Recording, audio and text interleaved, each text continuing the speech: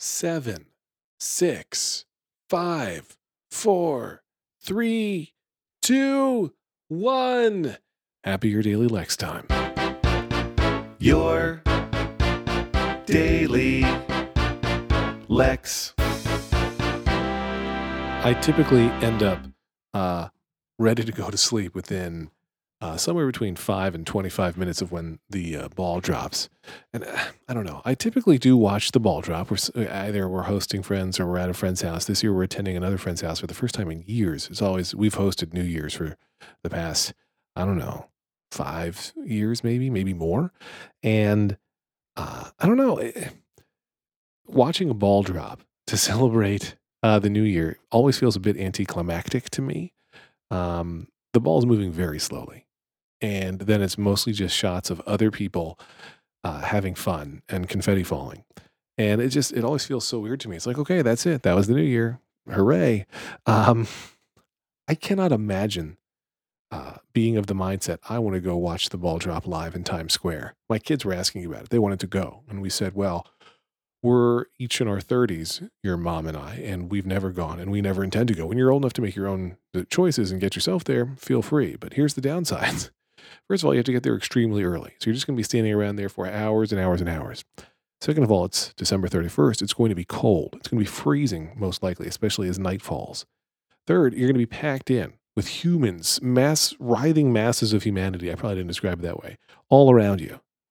And four, because of those writhing masses, you can't go anywhere, and that includes to the bathroom. I can't imagine wanting to do this. I can't imagine wanting to go. And people who do want to go, you're weird. I mean, feel free to explain it to me at LexFry on Twitter, but I don't get it. I probably would turn on the TV. Mostly, though, I'm using it as a way to know when is it officially midnight, although my phone is probably more accurate than a Tiffany, or what is it, like a Waterford crystal. I don't know whose crystals are on that ball. Let's go with K. I know it's not K, but let's pretend. But I feel like my iPhone, which constantly sets its clock over and over again via the internet, I feel like it's probably more accurate than a giant crystal encrusted ball. But so anyway, we turn on the television so that we can use the ball as a marker of when it will midnight hit. This year.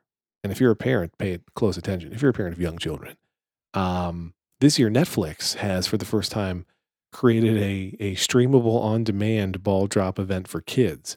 I'm not sure that there's a ball, but there's some kind of New Year countdown for kids featuring characters from Madagascar, which none of my kids have ever seen. But we're going to show my kids that early, I think. So it's a faux ball drop or a fall New Year's countdown that I can't wait to show them instead of the actual thing. I'm a party game person, and so I was asked to bring party games to the New Year's party we're attending.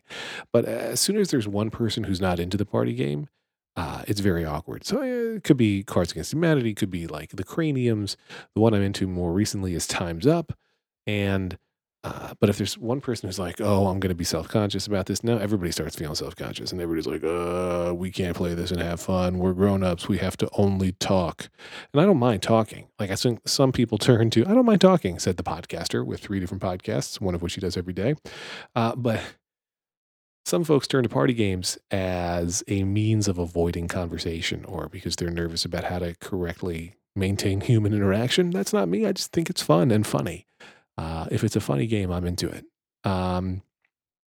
Charades is not a funny game, by the way. But so